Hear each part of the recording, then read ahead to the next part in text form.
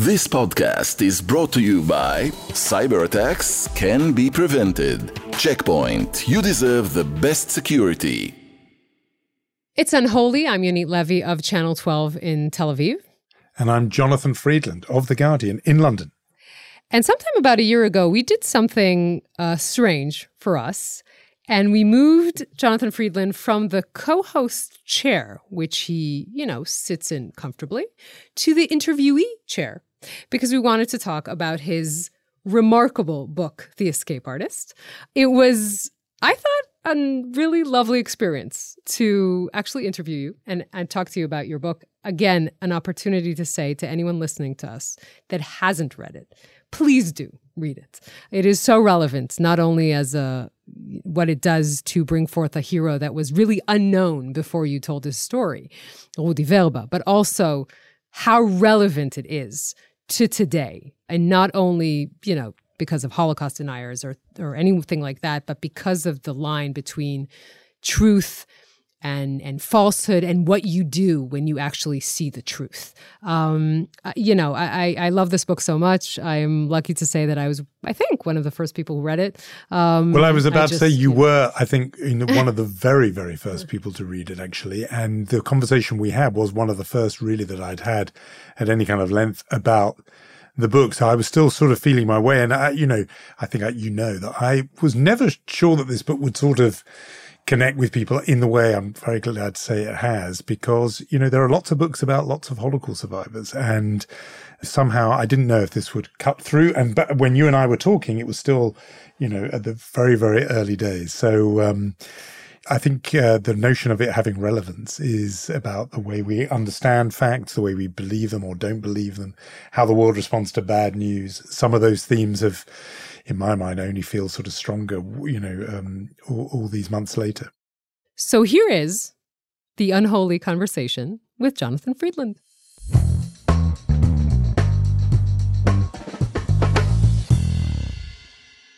The Escape Artist by Jonathan Freedland was published last week. It is already, I think it's safe to say, a literary event. On Sunday, the book will debut in the Sunday Times bestseller list. It's a stunningly good book. Don't take my word for it. Yuval Noah Harari said, quote, a brilliant and heart-wrenching book. Philip Pullman called it a magnificent book, an important and necessary story. Anthony Beaver wrote that it is an immediate classic of Holocaust literature. I literally could not put it down. This is just a mere fraction of the reviews that run the gamut from great to fantastic. If Jonathan himself had tried to write these reviews, he could not have been this generous. We're so glad to have him on the program today, Jonathan Freedland. Yonit Levy, I now know why you get so many great guests on Unholy. What a lovely introduction. No wonder they keep coming back. That's very lovely. And I am doing interviews about this book in lots of places, but I've been really looking forward to this one. Me too. Because you were one of the very first people to read this book, and it's really good to be able to talk about it with you. And I think it was pretty clear that I liked it, and I thought it was remarkable. And we want to talk, kind of finally dive into the book and how important and how significant it is. And I'll start by, first of all, obviously you can set the stage better than me about what it's about, but it is the story of Rudolf Verba, who was, together with Fred Wetzler, the first two Jews to escape from Auschwitz, two of only four who eventually succeeded in doing that. And I think it's important to note that he did it for a purpose. He wanted to warn Jews who haven't yet arrived at the gates of the death camp, and he believed that that could somehow save them. Now, before we're kind of diving into this breathtaking plot, I kind of want to start from the 19-year-old Jonathan Freedland, who goes to the cinema to watch Claude Lanzmann's Shoah. Just a run-of-the-mill activity for a 19-year-old, really. Yeah, I was a strange kind of teenager. Does it surprise you really, that I was I'm very that surprised. Kind of teenager? Yeah. And for the first time, kind of sees Rudolf Verba on screen. Let's play a little bit of that clip of Rudi himself, and then I want to hear from you. What were your thoughts there at 19? Why do you smile so often when you talk about this? I am not aware that I am using that smile so often. But what should I do? Should I cry? What's the question? I don't think that crying has helped anybody. I look also nicer when I smile. I'm not sure. I hope. I think it's so typical of him that even just that bit captures so many different aspects of his personality, because he did have this habit of sort of winding people up. Claude Lanzmann is a little bit irritated there by, or puzzled by that. And there, I found episodes where Rudolf Werber was testifying in trials of war criminals, and the judge would get irritated with him. But also, he says, I look nicer when I smile. He did care about his appearance as an older man. He, would very dapper, dressed well. That bit, I think, is just a really striking moment. But you're giving me the Jonathan Freedland of today. Look at him. And I want the 19-year-old and what he saw. So the 19-year-old saw this amazing film, Shah, 9.5 hours long. I saw it in 2 sessions, 2 sittings. That was my strong memory of it was that it's an amazing film because it's a 9.5-hour history of the Holocaust, but there's no archive. There's nothing in black and white. It's all what were then contemporary interviews in color. And it strikes me now that many of the interviewees were not old. They were in their 40s or 50s. But at the time, when I was 19, I saw this parade of old men and women as I saw them. And they didn't just seem old, they seemed broken to me. Yitzhak Zuckerman, Antec, is in there. And at one point, he's asked by Claude Lanzmann, not how do you feel, but you know what I mean? And he says, if you could lick my heart, it would poison you, is what he says. It's the most amazing line. They are, I thought, they looked broken by what they had experienced. And then suddenly explodes onto the screen this man who, unlike them, isn't speaking a foreign language. He's speaking English. He is dapper. He's handsome. He is charismatic in how he speaks. I think you even heard it there. He's in New York City. The Twin Towers are behind him. He's wearing this tan leather coat. He looks like Al Pacino in Scarface. He's got a kind of movie star swagger about him. It just sparks into life. You're thinking, who's that guy? He leaps off the screen. He's vigorous. He seems a generation younger than all the others. And that is because actually, it took me a while to realize this, but that's because he was. I mean, he was his first day in Auschwitz, the last day of June, 1942. He was 17 years old. A lot of the other people, they were young too, but they were late 20s, 30s. He's a teenager. And he mentions almost as an aside in the film, Lanzmann is not really interested in it.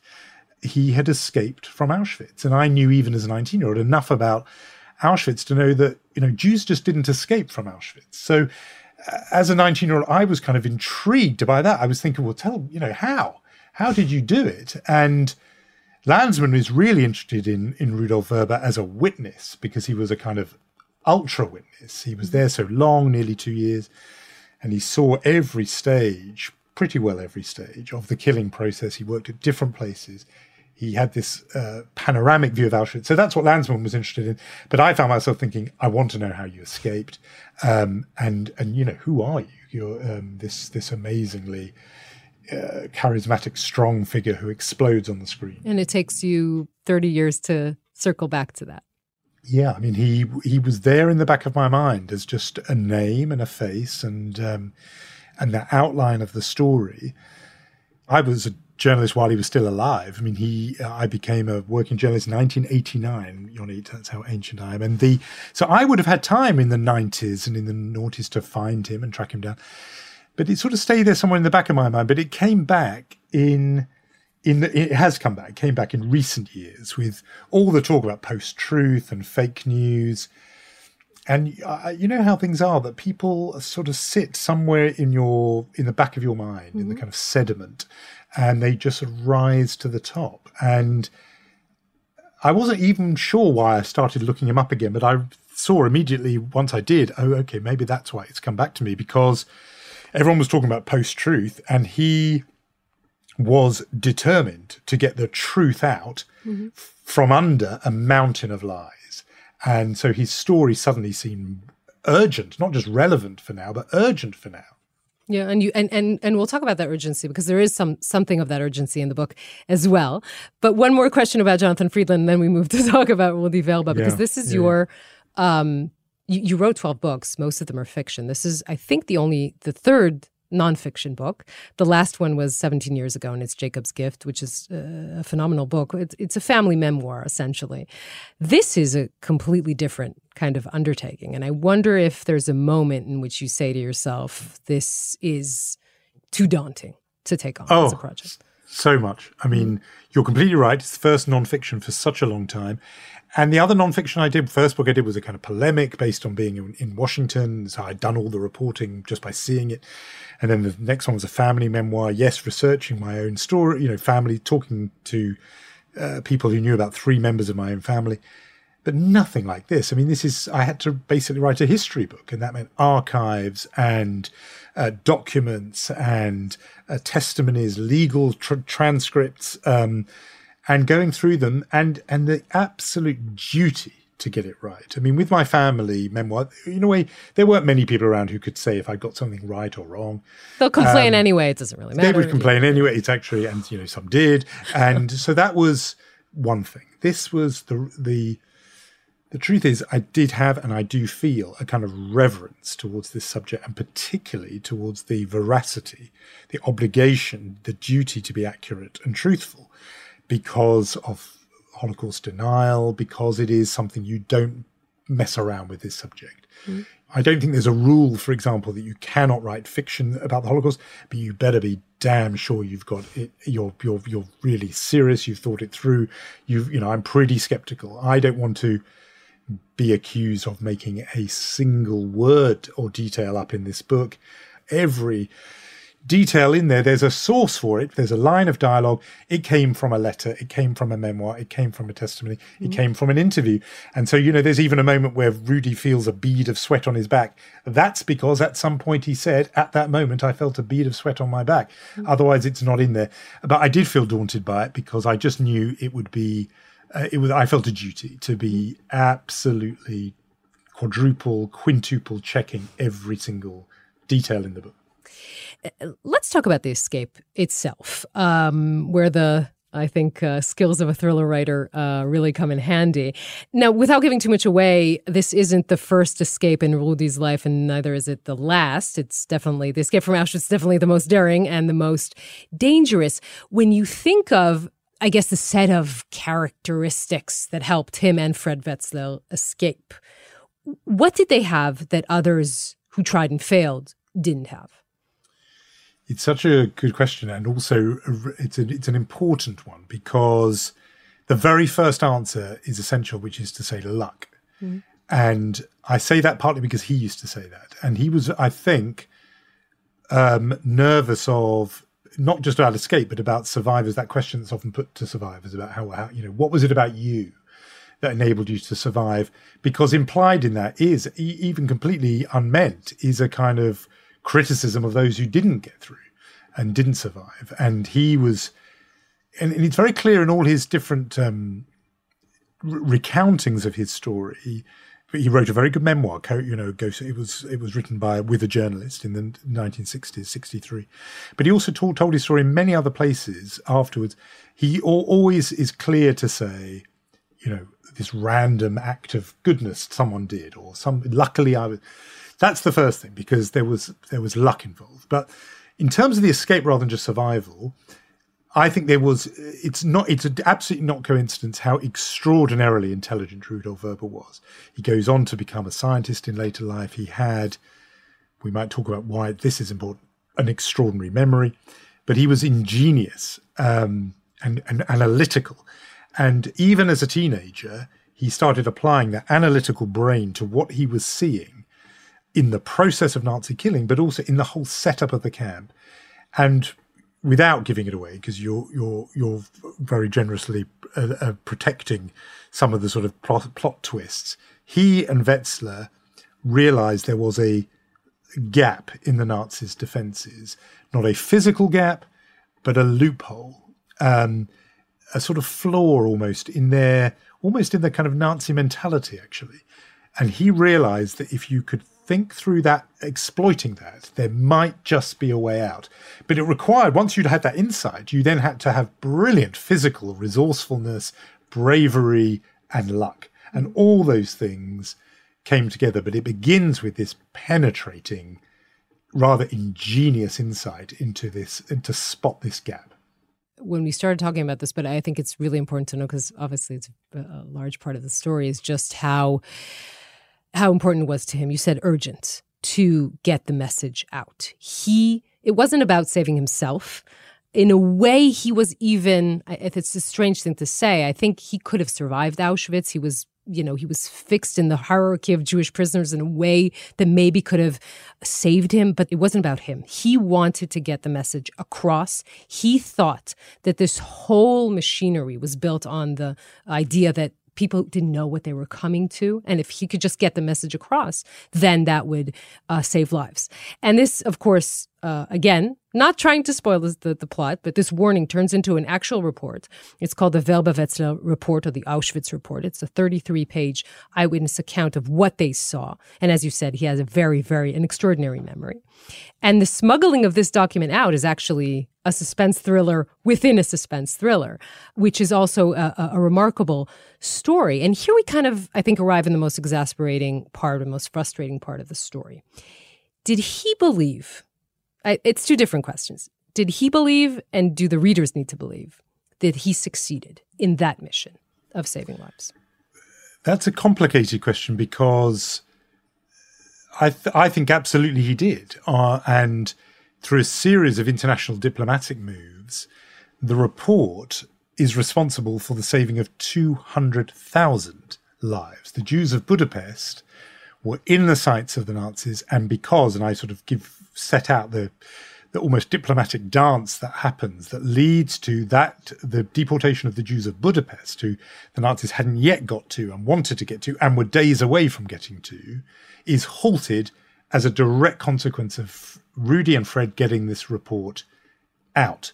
So I think he is responsible, he and Wetzler, for saving 200,000 lives. And if you think about that number, I mean, Oskar Schindler, we think in terms of 3,000 Jews, Schindler's Jews.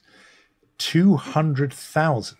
Now, some of those were then killed by the Arrow Cross, the Hungarian fascists who took over, but a huge number survived, and they left behind children and grandchildren and great-grandchildren. I think it's the most enormous achievement.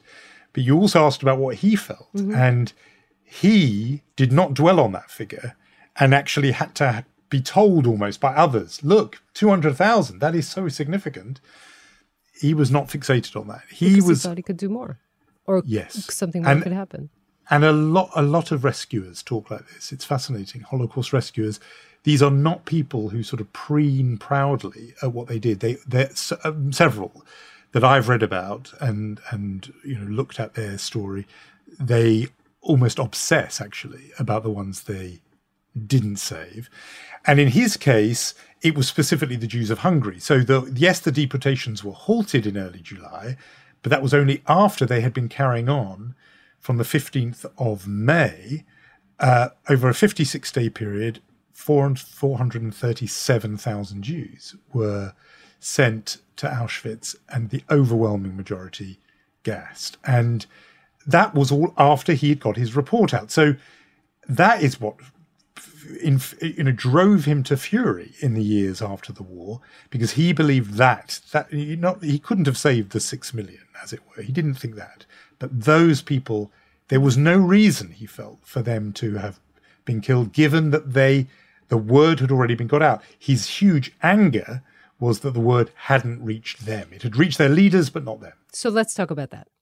Because, as you say, he was very, very angry that specifically the Jewish leadership in Hungary, also Slovakia, but let's talk for a minute about Hungary, didn't get the word out. And specifically, I think that he kind of pointed at Rudolf Israel Kastner, still a story that is very contentious in Israel as well. And he really blamed him for not getting the story across. Let's talk about that. And also, do you think that's part of the larger question I'm aiming at, which is why is this story not known enough? And especially in Israel, why is he not recognized for his heroism?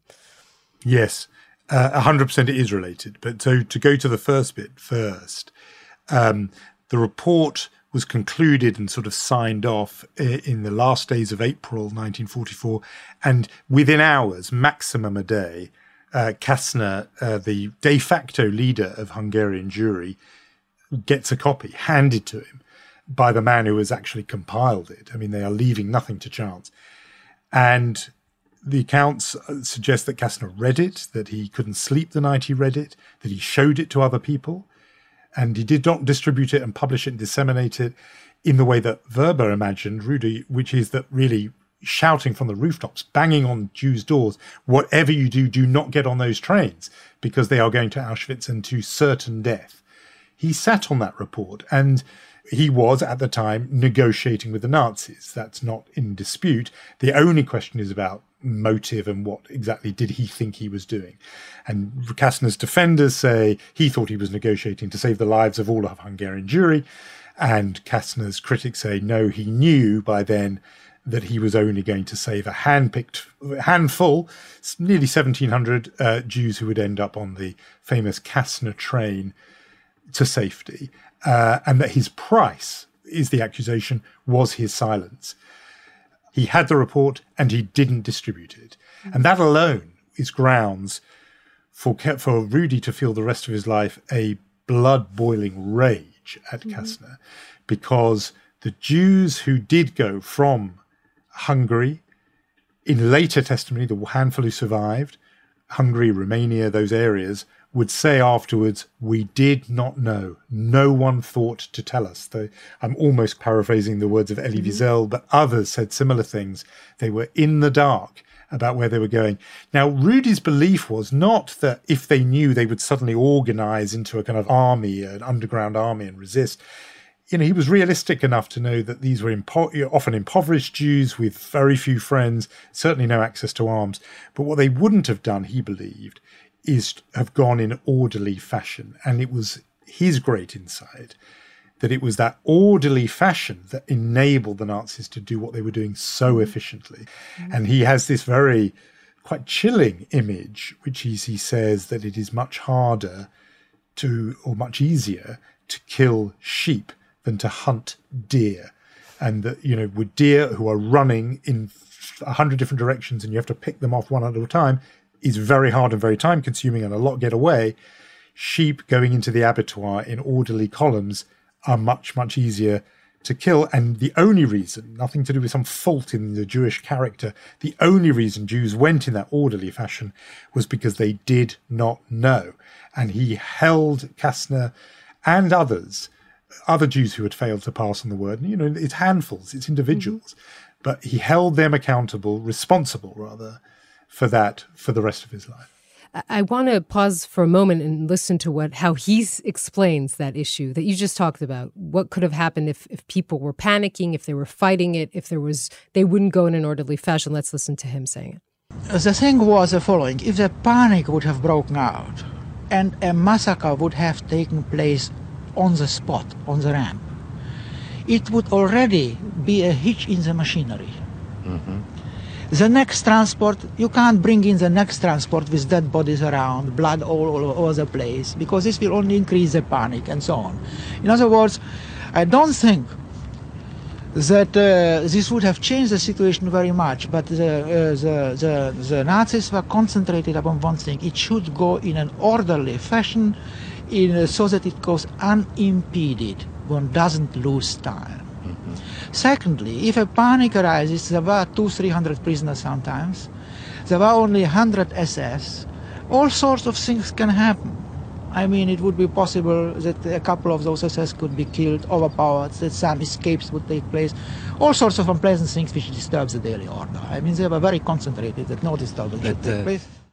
Still on the issue of Israel, because, you know, you must know that in Israel, Holocaust Remembrance Day is called Yom HaZikaron LaShoah VeLaGvura, Memorial Day for the Holocaust and the heroism of the Holocaust. The Warsaw Ghetto Uprising, of course, part of Israel's iconography. I mean, Israel embraces these stories of heroism. Here is a true hero. He escaped from Auschwitz. He told the world. He managed, as you say, to save 200,000 Jews.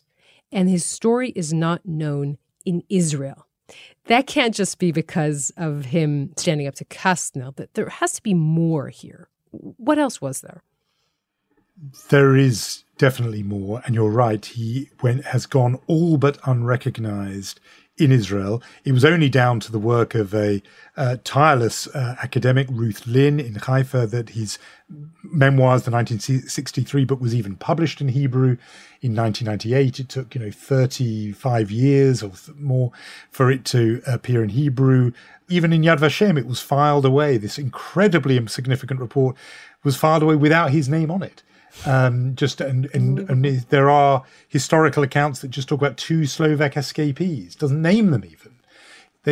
He and Wetzel were more or less sort of written out of the story.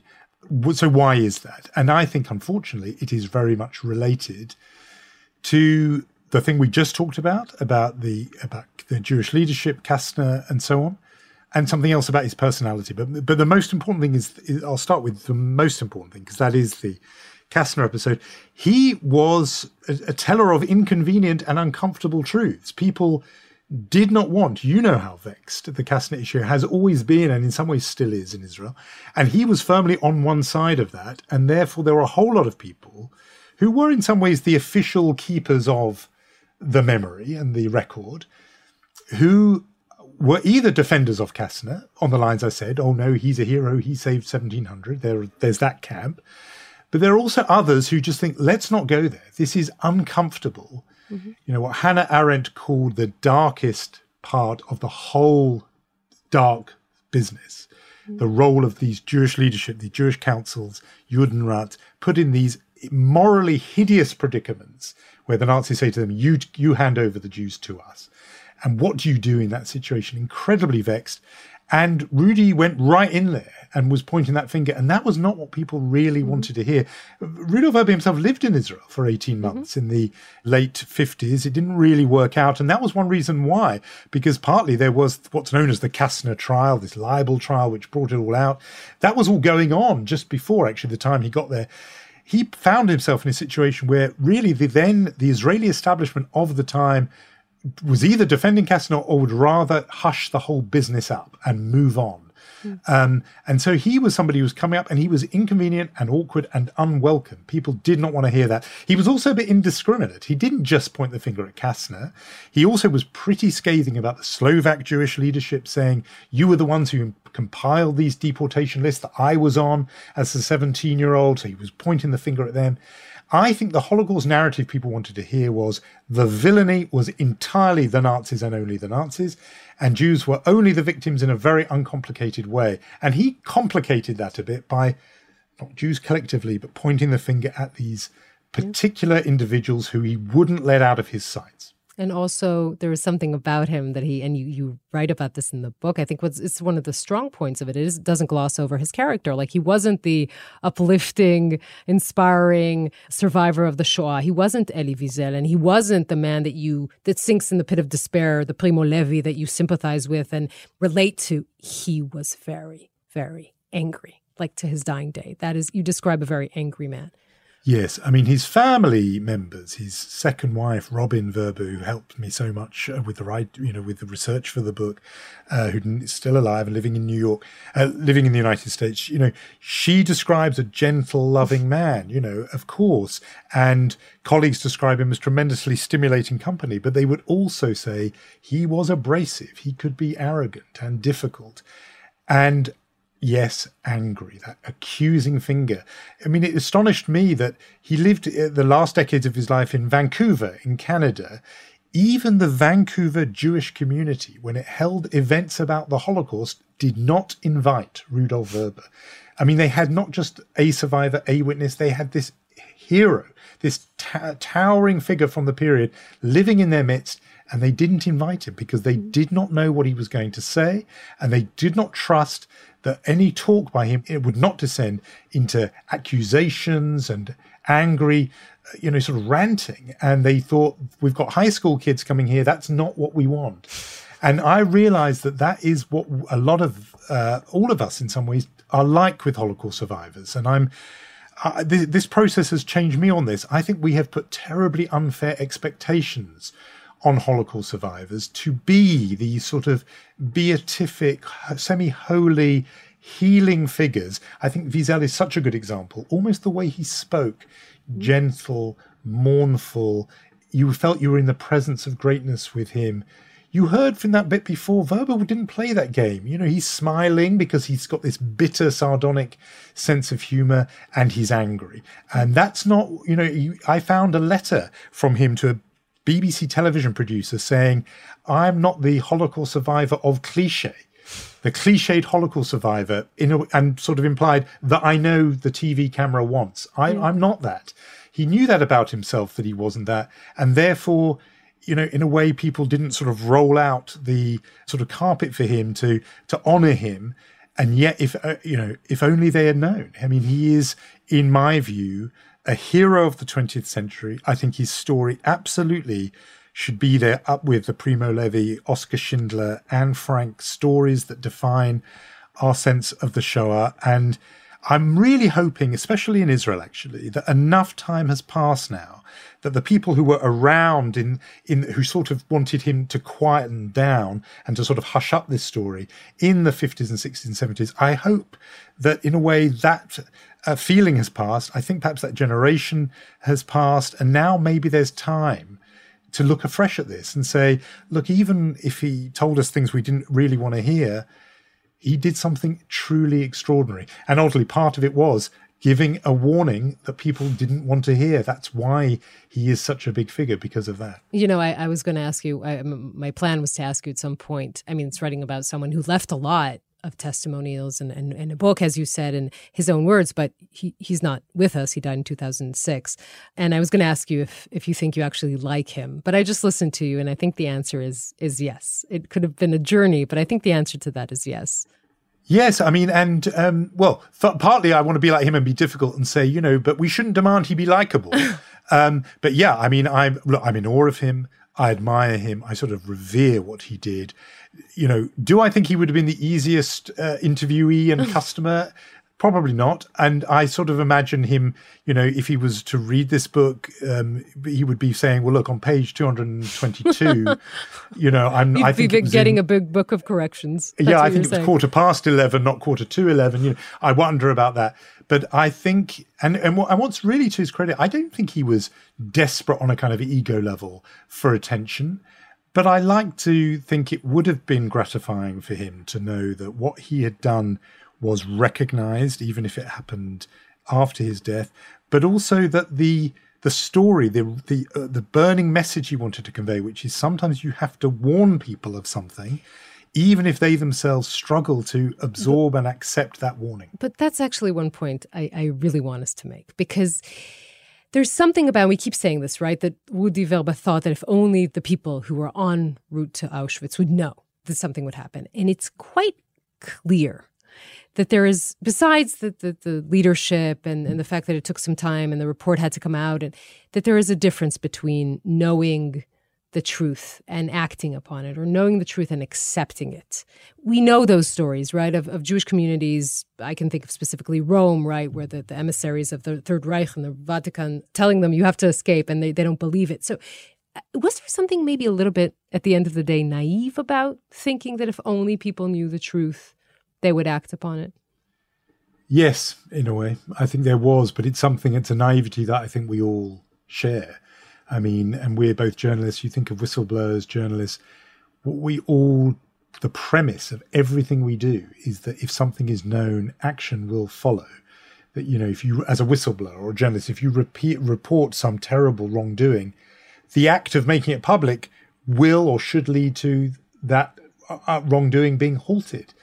And again, we're disappointed. And I think that's, you know, if it is a naivety, it's about something in the human condition that mere facts are not always enough. You know, one of Rudi Verba's antagonists, big critics in Israel, was Yehuda Bauer, who is, you know, still with us and the doyen of Holocaust studies. And I spoke to him for this book. And the small bit of agreement I think I would sort of managed to tease out was that Bauer says that information is not always enough. The facts of something are not enough. Information only becomes knowledge when it's combined with belief. And his view, Bauer's view, is that, yeah, the Jews of Hungary, he thinks maybe they did have information, but even if they'd got Rudy Verber's report, the information, maybe it wouldn't have been enough because they wouldn't have believed it. And you have to believe it before it's knowledge, and it's only knowledge that leads you to act. And in a strange way, I think Rudolf Verber would have had to sort of agree with that, because he did see through his life that even those who did get the information didn't act if they didn't believe it. And I won't detail it, but there's a story at the end about how where somebody from Hungary meets him all these years later and gives him real evidence of how people who did get the information still didn't believe it and therefore didn't act. And so I think that is probably true, that anybody, even now, you think about the climate crisis, or you think about these war crimes in Ukraine and those Ukrainians phoning their Russian relatives and saying, we're under bombardment, we're getting bombed. And their own family says to them, we don't believe you. I don't think you're telling the truth.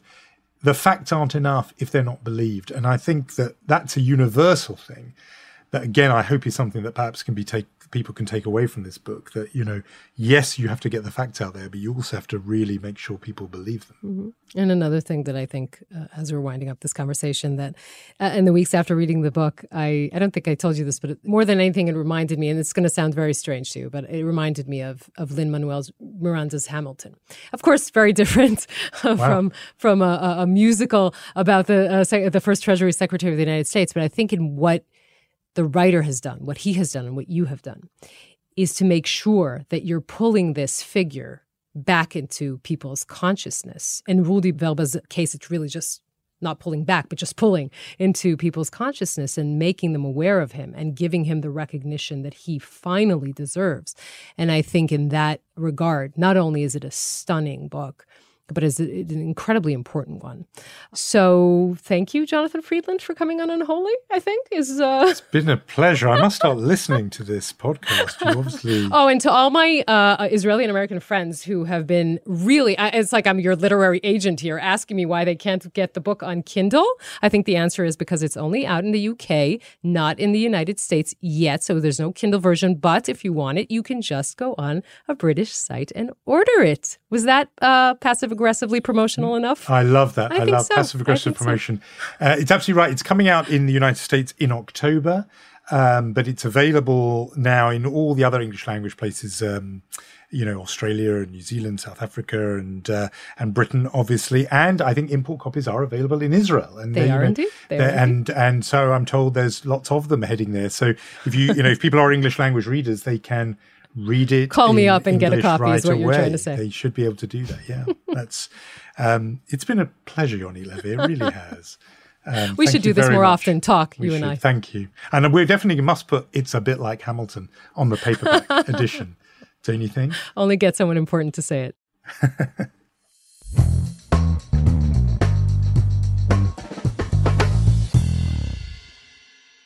It is still a little weird. I mean, to have been both interviewee and host, there is something ever so slightly Which is better?